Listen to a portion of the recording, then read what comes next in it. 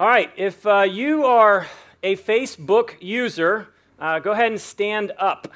If you have a Facebook account, don't act all embarrassed about being on Facebook. Okay, now for those of you who are still embarrassed and don't want to admit you have a Facebook account, go ahead, you stand up now. All right, to everyone standing, look around you, look into the people sitting. These are the people that you need to convert and befriend. Now, I'm not counting, but I'm going to guess that there's about 75% of 100 some odd people right now standing up who have Facebook accounts. Go ahead and sit down. Now, I'm on Facebook myself. I'm proud to say I'm nearing the 1,000 mark. I'm not there yet, but I'm getting close of 1,000 digital friends. I like to think that I know most of them, but I'm not sure that I actually do. But as I was thinking about Facebook and knowing that a majority of people are actually on Facebook, and specifically this morning we're talking about friendships, we're talking about relationships, we're talking about community. Here are some observations I wrote down from my time alone on Facebook. Facebook offers snapshots of information, but never paints the whole story. You just know a little bit, but you don't know the whole story. Facebook allows you to know something without really getting to know someone. Facebook allows you to observe from a distance without ever really having to get up close and personal, as it were. Facebook allows you to be in the know, but it also allows you don't have to do anything about what you know. It allows you just to know something, but you don't have to act on that knowledge, as it were. Facebook allows you to make commitments or comments about people without ever really having to commit to them. So you can comment on someone's life without ever having to actually make a commitment to them. Facebook allows hundreds, if not thousands, of connections without ever really being connected to that individual. Facebook invites people to make assumptions about other people without really truly understanding who that person is. One last observation I've made is Facebook allows you to do your own thing without really being held accountable for the thing that you're doing.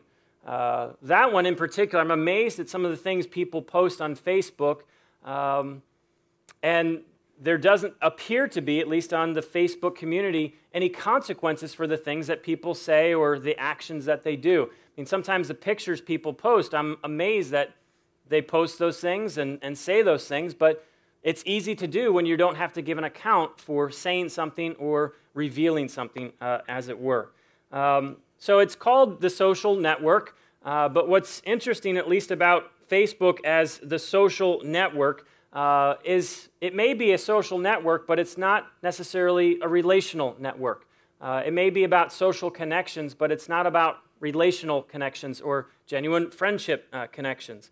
Now, I'm not a sociologist. I took plenty of sociology and psychology in college years back, and they've been studying for the last specifically 20, 30 years, if not longer, but a lot of the research over the last 25 some odd years has really pointed to this one thing, that we are living very fractured lives.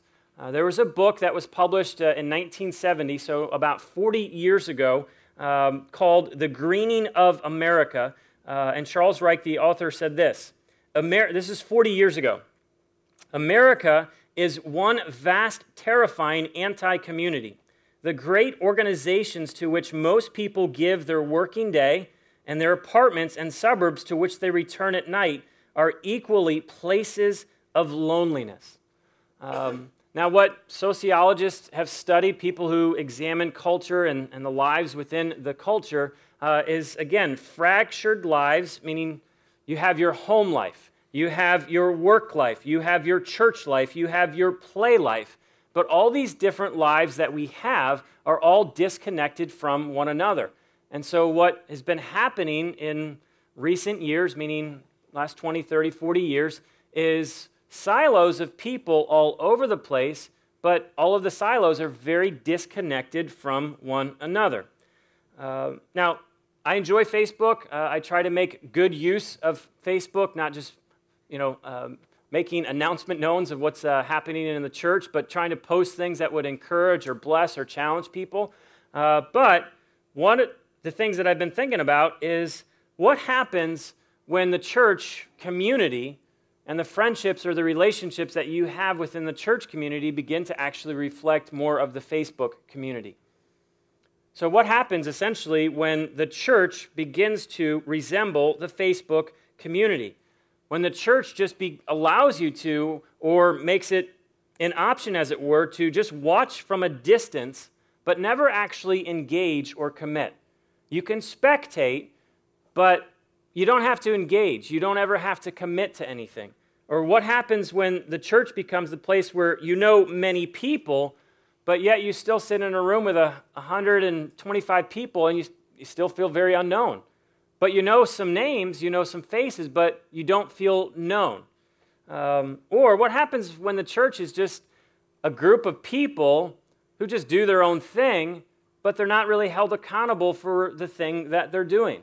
They don't have to give an account for their actions or their words. Now, I think most of us would agree, maybe not all, but I think most would agree that's not the community that God desires us to have. And I hope, for all of us that you would also say, I don't want to be part of a community like that. I don't want to just be part of a social network. I want to have a place where I'm cultivating friendships, genuine relationships, being part of a community. I think we desire that, but yet we lack that. And as I've been thinking about why is it that we lack that, well, let's be honest, building relationships takes time. It can be literally tiring. It can be an exhausting effort. It can be trying to build relationships with people. It could be filled with disappointments or frustrations or letdowns, as it were. Building relationships, friendships, community with people, let's be honest, it takes an effort. Like you have to engage, you have to initiate, and it's just honestly easier not to engage, not to initiate. If you're going to build friendship, it's going to take grace, it's going to take generosity, it's going to take forgiveness. It's going to take you being open to say to others, I love you, and I'll work with you through whatever we need to work through. So, bless you. Bottom line about relationships or friendships or just building community is it's God's desire for us. And as we walk through Romans 16, of all of the chapters in Romans, if there was a chapter that just screamed relationships, Romans 16 is it. Romans 16, now you could easily walk through Romans 16 and be like, wow, this is just a list of names. I feel like I'm reading the phone book. But you forget sometimes when you read a genealogy or a list of names that a name represents a person, and a person has a story. And behind each story is a story within that story of God at work in their life and a relationship and a friendship and a community. And so this morning as we go through Romans 16, I want to answer hopefully 3 questions. And they might seem like easy questions maybe to answer, but as we go through the answers, my invitation but also my challenge is going to be for all of us. Is friendships, is relationships, is community something that we long to have but just ultimately don't have because we're either just too tired, we're too lazy, we're too busy, or we just don't want to put forth the effort?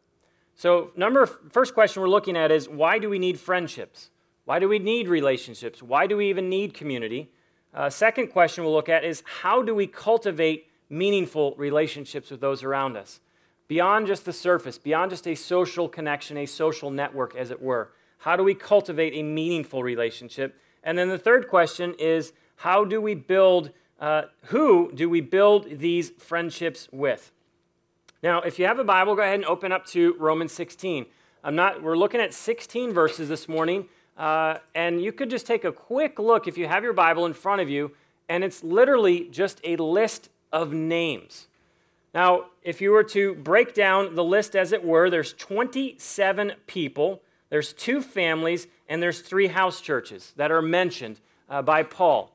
And to each of them, Paul says, send my greetings to so-and-so. Send my greetings to so-and-so. And the literal word here for greetings is embrace that person for me. I cannot do that, so when you receive this letter, embrace that person on my behalf. So this is more than just a handshake and a hello, hope things are going well. This is, would you just, for me, from me, for them, embrace that person. 27 people, 2 families, 3 house churches he sends his greetings to. Now, you might be like, well, that's really not that impressive because I got 500 people on Facebook I'm friends with. So 27 people is not all that impressive, Paul. Well, consider that Paul's never even been to Rome.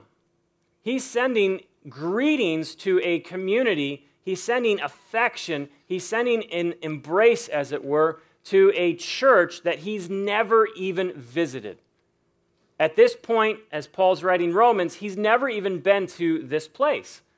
So the question becomes, well, how is it possible, if he's never been there, how does he possibly even know 27 people, nonetheless 5 people? And a quick answer would be, well, number one, Paul traveled about 1,500 miles over the span of about 30 years. And in traveling that much mileage in different cities and villages and towns, he met lots of people.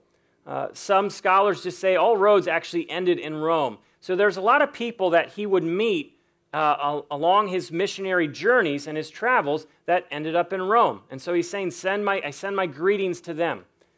But I think one of the things of why Paul can know so many people intimately in a place that he's never been is because he prayed for them. Now, if you go back to Romans, where we started, Romans chapter 1, I'll read verses 8, 9, and 10. It says this, "First, I thank my God through Jesus Christ for all of you." Before I jump into anything, Paul says the first thing I want you to know, the first thing that you need to know from my heart to your heart is, I thank my God through Jesus Christ for all of you, because your faith is being reported all over the world. God, whom I serve with my whole heart in preaching the gospel of his Son, is my witness how constantly I remember you in my prayers at all times, and I pray that now at last by God's will that a way may be open for me to come to you. Mentioned a few times right there, I'm praying for you constantly, consistently. I can't stop praying for you. Now, if you are praying for someone in a distant place, you're going to have a pretty close relationship with them, even if you don't get to see them on a day-to-day basis, even if you don't get to talk to them on a day-to-day basis. Prayer has a unique way of binding hearts together. So Paul could send his greetings, his affection, his embrace to a community he hasn't been to.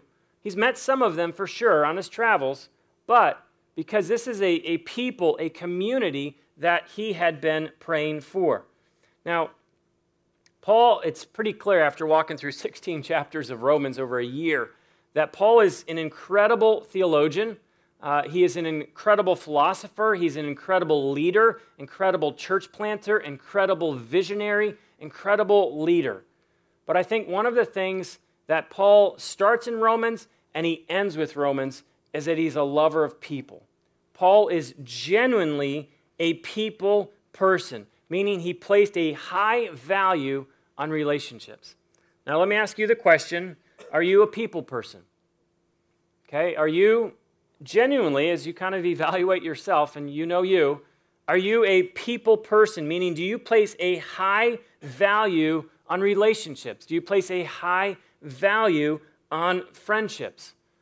Now I think some, if not a lot of us, would say, well, Michael, that's just not my personality. That's for guys like you who are extroverted off the charts. If you're an extrovert, you're a people person. Well, actually being a people person has absolutely nothing to do with your personality type, whether you're an extrovert or whether you are an introvert. If you are a people person, that stems from the vertical relationship. You cannot have a relationship with God that is growing, that is thriving, where you're connecting with God and not grow in your affection for the people around you. So if I would challenge you on this, if you're sitting here thinking, I'm just not a people person, I generally don't like people, they typically annoy me, I I'd rather be by myself. Give me maybe one person. I can tolerate them once a month. But if that's you, that's not a personality thing. You cannot be in a relationship with God, have your vertical where it's just growing, and not have your horizontal relationships being impacted by that. So as I consider Paul, I actually think he was a little bit more of an introvert than an extrovert. You can be a great speaker, you can speak before thousands of people like Paul did, but be an incredible, incredible introvert. But it wasn't a personality thing for Paul because his relationship with God was what it was. He grew in his love and in his affection for people. Now, Paul, I think, sets a pretty good example of someone who wasn't a people person who grew into a people person. What I mean by that is prior to Paul knowing God, prior to Paul having a right relationship with God, he was a murderer. He was hell-bent on trying to kill Christians. He was trying to persecute Christians. Like, that's typically not a person that is a people person. That's the angry guy. That's the guy who just sees people as a nuisance, an annoyance, a frustration, a roadblock. Get them out of my way. But as soon as Paul met Jesus, everything changed for him vertically, but things began to change for him horizontally. So if you would want to grow in being a people person, don't worry about your personality. That's a gift from God to you, your personality, because it's different than the people around you. That's a gift. But if you want to grow of being not the person who lives in isolation and being okay with that, it starts with a vertical relationship first. Now, as we walk through answering some of these questions, the first question is going to be, why do you even need relationships? Why do you need friendships? Why do you need community? Why do you need to be a people person? They go hand in hand here, but Paul, as he got right vertically, was getting right horizontally, but as he was growing horizontally, he was growing stronger vertically. Now, let me explain that.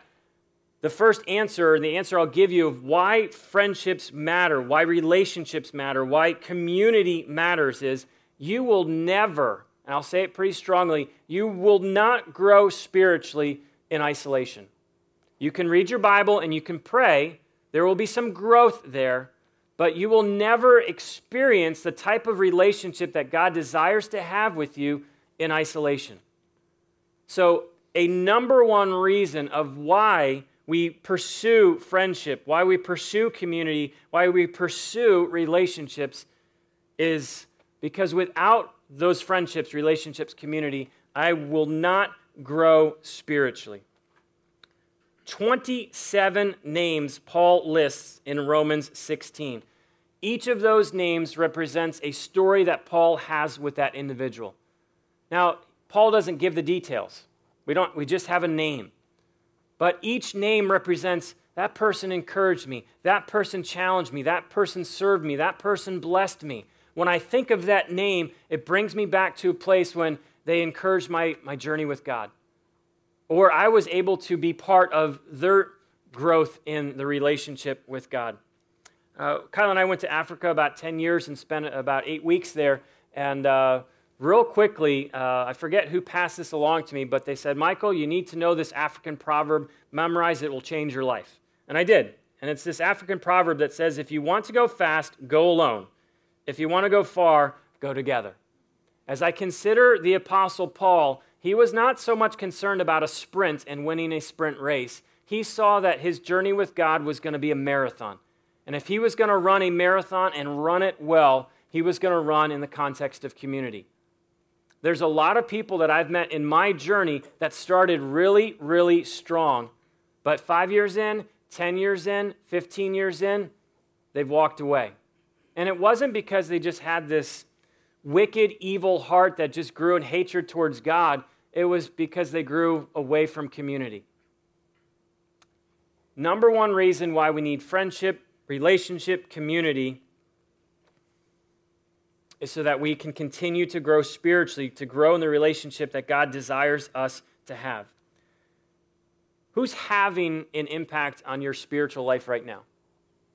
As you consider just the friendships that you have, the relationships that you have, who is having an impact on your relationship with God?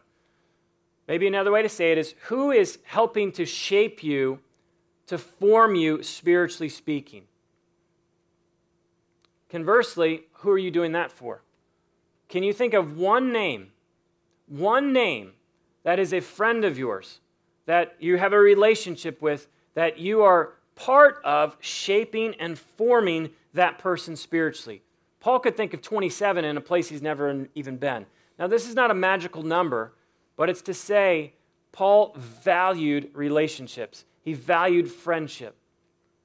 Now, your argument to me or your response might be, Michael, you just have no clue. You're a pastor and you just get to sit around all day and meet people in Starbucks and just talk. That's what you get to do. So why don't you journey into my life where I've got to work 50, 60, 70, 80 hours a week, and I have family responsibilities, and I have these responsibilities.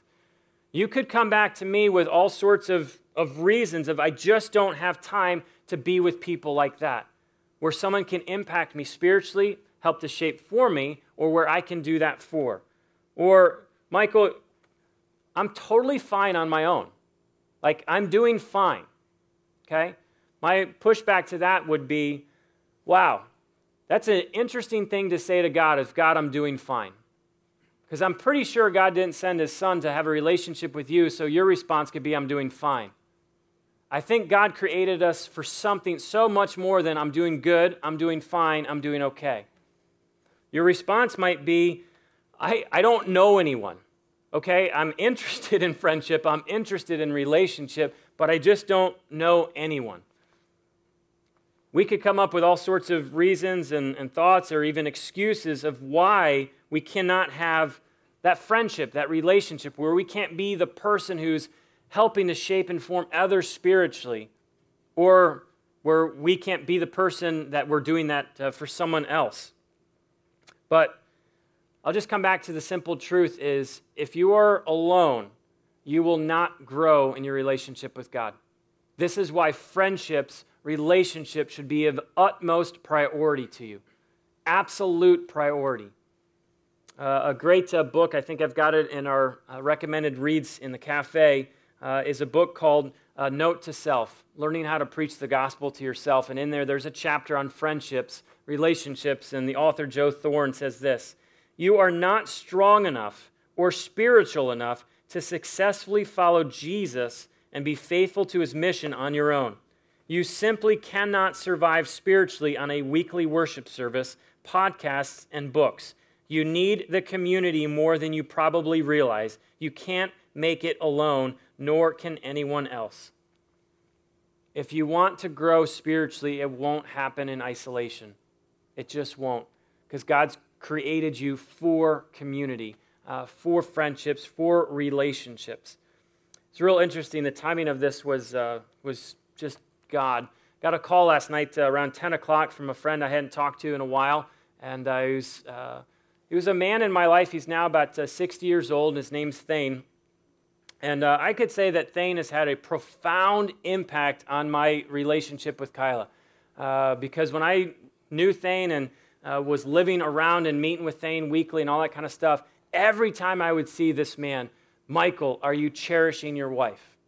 And I used to kind of dread that question every time I'd see him, because I know he'd ask me.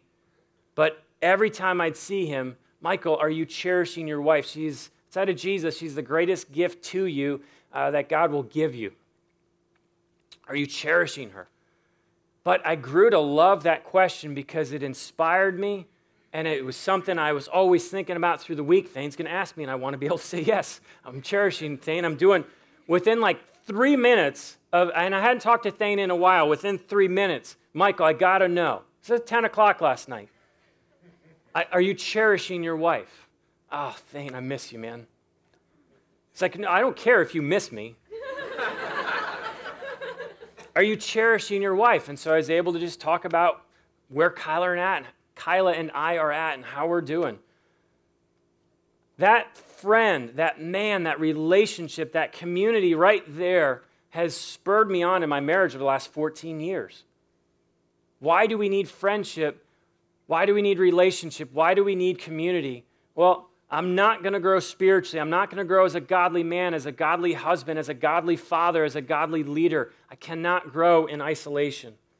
Number 2 of why friendship, why relationship, the gospel flows best through friendships. The gospel, the mission of God flows best through community. This is what Paul says I'll read a few verses in Romans 16, 1 through 3. I commend to you our sister Phoebe, a servant of the church in Cenchrea, which is in Corinth. I ask you to receive her in the Lord in a way worthy of the saints, and to give her any help she may need from you. For she has been a great help to many people, including me. Greet Priscilla and Aquila, my fellow workers in Christ Jesus. Now, those are just a couple names. You get a snapshot of who these people are, but the one thing that you sense that Paul is saying about these people, they have been a phenomenal help in the work of God. They have been a phenomenal encouragement in making sure that the gospel, the mission of God, goes forth. I think simply put, Paul was not a one-man show. He surrounded himself with people who were committed to the mission. As you think about testimony, let me switch gears here a little bit. If you were to want to have a testimony a couple years from now, what would you want your testimony, meaning a statement, something that you would say, proclaim, declare, what would you want your testimony to be? What would you want it to say? Is there anything in you that your testimony would want to sound something like this? Wow, there's no way that could have happened unless God was in our midst. Like I know for me personally, I want to have a testimony for Genesis, for my marriage, for me as a dad, for this church. Wow, there is no way that could have possibly happened unless God was in our midst. I know that if I want to have a testimony that is reflective of how great God is, I know it's not going to be done by myself. If you want to have a testimony that at all comes close to reflecting the greatness of God, you will have to understand that you cannot be a one-man show trying to do your own thing. The gospel, the mission of God flows best through friendships, through relationships, through community. So we've looked at why friendship. Well, spiritual growth. Second one, the mission of God flows best through community. And I'll give you just one last one on this one, is why friendship, why relationship? There is great joy that flows from friendship, relationship, and community. Can you imagine if Paul just got to the end of Romans 16 and said, I got nothing left, peace out? Can you imagine if Romans 16 didn't have any names mentioned? He didn't have anything to say to anyone personally because he didn't have a relationship with anyone. I don't really care about you people. You just need to know this important information. Can you imagine if we just ended at Romans 15 and that's it? There was no list of names, no list of families, no list of house churches that Paul was sending his greetings to. I would venture to say Paul would be like, wow, what an exercise in just missing the point. I gave all of these people phenomenal knowledge about God, but it's void of relationship with them. Why friendship? Why relationship? Why community? It's because there's great joy in being in friendship. There's great joy in being able to look at a brother or a sister. And as Paul says, this is Romans 16, verse 8 and 9. Greet Amlatos, whom I love in the Lord. Greet Urbanus, our fellow worker in Christ, and my dear friend Stachys. Who do you talk about like that? Man, I love them. He is my dear brother, my dear friend. Like I can just hear Paul's heart as he's writing these names down. I love this person. I would do anything for this person. See, there's great joy in friendship. There's great joy in relationship. There's great joy in community. Now, I'm not saying it's easy. I'm not saying that there's not disappointment or hurt or frustration. I get that. But the alternative of isolating yourself and being a one-man show, doing your own thing, you will have a great void of joy in your life that God intends to give you through friendship, through relationship. All right, I'm going to jump to question number 2. Question number 2 is this: how do we cultivate meaningful relationships? I've already mentioned 2, prayer.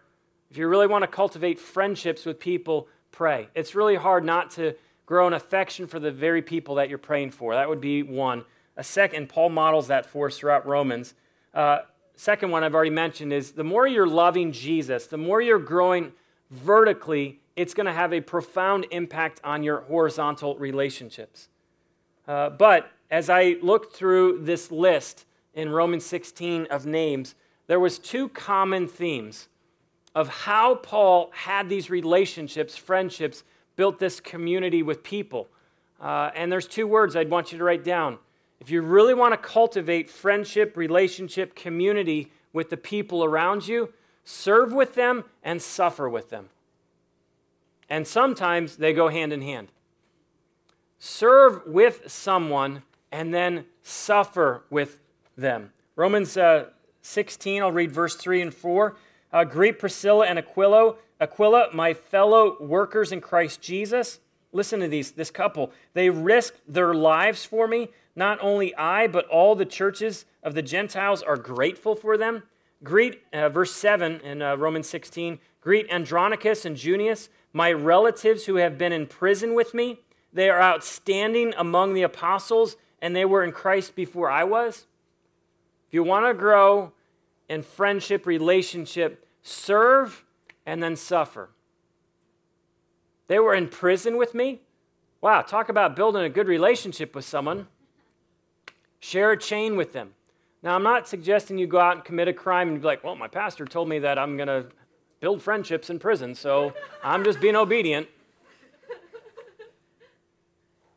You want to build friendships that are meaningful, that you can speak with affection of, I love them, a dear brother, a dear sister.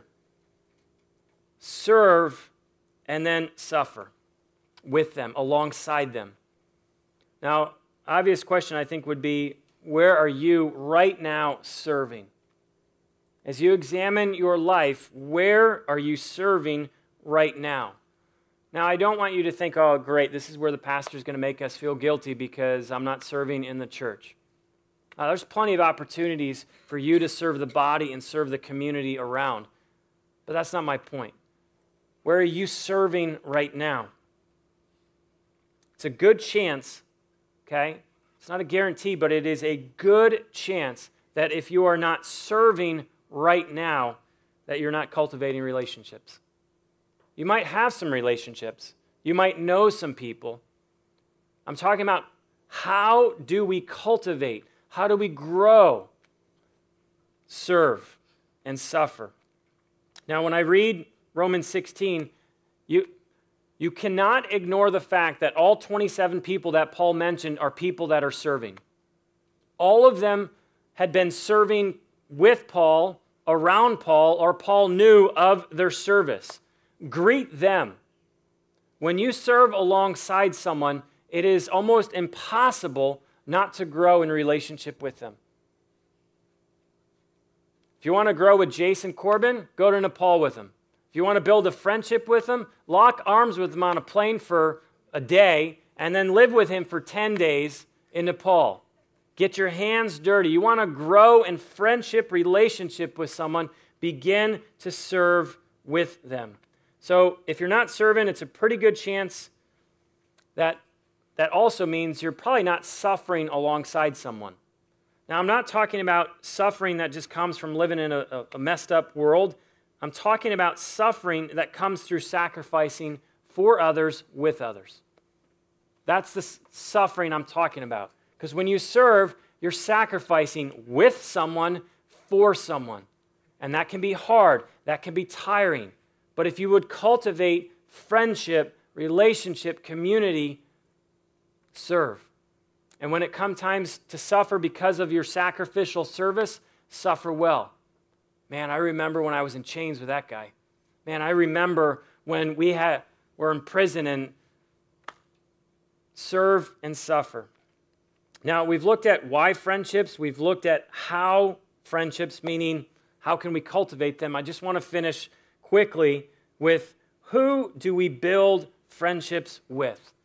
We've looked at why. We've looked at how you cultivate that. And I want to finish with who do you build friendships with? Now, as I was writing down some notes, I wrote this down. I realized this is probably not going to be very popular advice. But when it comes to whom you build friendships with, my encouragement to you is to be incredibly selective. When you consider the friends, the relationships that you are investing in or allowing other people to invest in you, be incredibly selective. Do some, what I would call, character profiling. Consider that person. Consider their character. Do you admire, do you esteem to be at all like them? And if yes, then position yourself as closely to them as possible. I'm not talking about find perfect people because you won't find them, but find a person who is committed to the path of godliness. Someone who's committed to pursuing that and say, can I walk with you? Can I journey with you? I think most people are like, I don't really care who I'm friends with. Whoever's just a warm body, has a heartbeat, and knows how to utter out some words. That's good enough for me. As I consider the people that Paul was friends with, the people that he had relationships with, he had many relationships, but I see that Paul was incredibly selective. This is how when I read Romans 16, he befriended those who didn't know Jesus. He befriended those who had not yet begun a relationship with Christ. Romans 16, verse 5, greet my dear friend Emptus, who was the first convert to Christ in the province of Asia. Now, I have no idea if it was Paul who actually led this individual to a relationship with Christ, but I know that Paul had a friendship, and I can only imagine Paul's friendship with this man led him to become a friend of Jesus. As you consider those you're befriending, somewhere on your list should be people that don't know who God is, and through your friendship, they might come to know God. Now, I think sometimes the mistake has been made is, don't hear this. Well, view people who don't know Jesus as a project for you to work on. And you just get them to say a certain prayer, and then you abandon them. Oh, sweet. Well, you said the key word. I'm going to move on to my next project. Person. Now, I'm talking about Paul, greet my dear friend. As you consider the friendships, relationships that you have right now with people who don't know God, with people who are non-Christians, who have not committed themselves to following Christ, are they any closer to knowing Christ because of their friendship with you? As you consider the people that you're friends with, and I'm assuming you have some that don't know Christ, are they at all closer to becoming a friend of God because of their friendship with you? And if you answer, I'm not sure, or no, you have to, why? Why is that? How is it that someone could spend time with you and not at least be intrigued? The greatest gift we can give to our friends who don't know who Jesus is a clear pathway towards Jesus. That you're not a stumbling block, you're a clear pathway. You're the catalyst in their life there's a hunger stirring in them for God because they see what impact God has had on your life. So I see Paul befriended those who did not know Jesus. I see Paul befriended those who were more mature than he. If you read Romans 16:7 again, greet Andronicus and Junius, my relatives who have been in prison with me. They are outstanding among the apostles, and they were in Christ before I was. I love that Paul had the humility to say, I'm friends with them. I've partnered with them. They knew Jesus before I knew Jesus, and I know if I position myself with them, some of what they know is going to rub off on me. Now here's, I think, a good question of, who would you like to look like 5 years from now? I really want you to think about this. Who do you want to look like 5 years from now? Take a look at who you're hanging out with now, and that's who you're going to look like. Promise you. Whoever you're choosing to surround yourself with now, that is who you will become in the months, weeks, and years to come. Now, I hope some of you be like, wow, that's not the path I want to go. If that's not the path you want to go, then choose, select, position yourself around some older people who have wisdom, who have a walk with God that one day you'd like to have. And I'm not saying if you're 18 years old that you find someone who's 88 years old, but maybe someone who's 19 or 20 or 21, and you see the way they're living, and you're like, yeah, I see his character. I don't have that. He's got it. I want it. Attach yourself to him. It's a great third century pastor called Ambrose of Milan, and just great wisdom. He said this: "It is a very good thing to unite oneself to a good man. It is also very useful for the young to follow the guidance of great and wise men." And listen to this: "For he who lives in company with wise men is wise himself, but he who clings to the foolish is looked on as a fool too. Young men show very soon that they imitate those whom they attach themselves to." Whoever you have attached yourselves to, you will begin to imitate them in time if you have not already. Be selective in who you are positioning or attaching yourself to.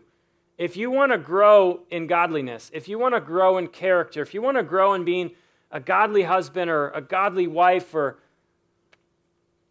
be selective in who you are attaching yourself to. And I'll finish with this one of who do we befriend? And looking at Paul's list, he befriended a lot of followers of Jesus. Now, I'm not going to ask you to write down this, but could you even write down 27 names?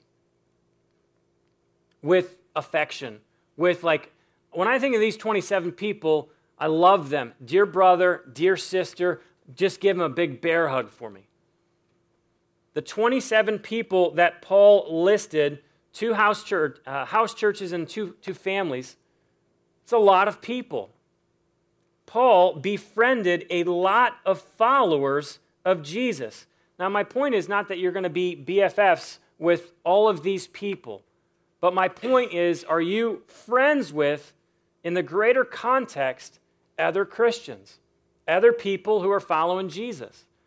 Now, I don't know what this does to your heart, but it really saddens me when I meet a Christian who just looks at other Christians with just annoyance. I don't even want to be a Christian because I look at them and they're just, You look at them and you roll your eyes at someone else who's a Christian. No, they're probably not perfect, but neither are you. Paul befriended a lot of followers of Christ. It's a great book called Total Church. Tim Chester said this in this book: "By becoming a Christian, I belong to God and I belong to my brothers and sisters. It is not that I belong to God and then make a decision to join a local church. My being in Christ means being in Christ with those others who are in Christ. If the church is the body of Christ, then we should not live as disembodied Christians." I've met a lot of Christians, and I hope if you're a Christian today that you would never look at another person who's committed to following Christ and roll your eyes at them and be like, oh, they just annoy me. They're such a goody two-shoes. And cast judgment on them because they might look different than you, even act or think differently than you. See, if you're a Christian, then you're part of the Christian family. That means other brothers, other sisters. Now, families, sometimes there's weird dynamics in families. Sometimes it gets pretty dysfunctional. But at the end of the day, you're still family. You're still committed to them. You're still committed to love them. Even if they've done unlovely things, even if they've done hurtful things, I see in Paul, he befriended a lot of people in the family of God. What's really been helpful for me personally is I have a lot of friends who are part of the family of God. And when I feel like I'm just shaken, when I'm getting tired, when I'm getting frustrated, when I'm getting lonely, because I've chosen to surround myself with other people in the family of God, I've gotten a lot of support and a lot of encouragement. But it would be a pretty sad thing when your foundation is getting rocked and you look around and you don't have anyone who's got a shared foundation standing next to you holding you up. Paul befriended those who were non-Christians in hopes that they'd become Christians. Paul befriended those who were more mature, who he had something to learn from. And he also befriended a lot of Christians. Now, first half of Romans 16, we're going to finish the rest next week. Man, it's about relationships. It's about friendships. It's about community. I'm not sure if you've noticed, but we try to do a good job with signage around here. And if you didn't notice, please just pay attention as you walk out. You should see begin, belong, believe everywhere. Our heart as a church is that if you've not begun a relationship with God, that you would have a genesis, bless you, of sorts. That this would be a place of beginnings. But we intentionally put belong next because we know that no one will be able to grow in the relationship with God in isolation. Our heart is that this would be a place that you belong to, not that you just show up once a week to, not that you just show up once a month to, is that this would not just be one of the many things that you have going on in your life, that this would be the place, the community, the friendships that are helping to shape and form the life that you're living. We do not want this to be a church community of people that are just fractured. I've got work. I've got a lot of work. I've got even more work. I've got a little bit of play. I've got a little bit of this. I've got a little bit of this, and I'll sprinkle a little bit of church. That is not that God desires for you. That's not what he desires in the church. I hope my heart would be that this would be a community that you could belong to, that would put shape and form to relationships that you have, and obviously with your relationship with God as well. And I know as we are experiencing the belong, man, believe just flows. Like the gospel just flows out of a community that is healthy, that is relationally thriving. The gospel just goes forth from us to the world around us. I like how Sinclair Ferguson, a pastor theologian, said, Jesus wants to create a people, not merely isolated individuals who believe in him. It's good that you believe if you do. But know that the God that you believe in, the God who sent his son to have a relationship with you, he didn't do that so you would just have an isolated, well, I believe. I'll do my thing, my way. He did that so that we would have a community, a family, brothers, sisters, friends, relationships, spurring one another on. Now, for some, if not many, if you're going to form these friendships, these relationships that I believe God wants us to have, desires us to have, you might need to make some pretty radical changes in how you live your life. I would go as far as to say some of you might need to change your jobs. Oh, Michael, you don't know. You just don't get it. Well, I might not get it, but I would challenge you to go and say, God, I'm spending 70, 80, 90 hours a week in this place, all just to pay some bills. God, is this really what you have for me? God, might you lead me somewhere else? So, because I'm missing out, God, on relationships, on friendships, on community. Some of you might need to move where you are and intentionally plant yourselves in the community you want to be part of.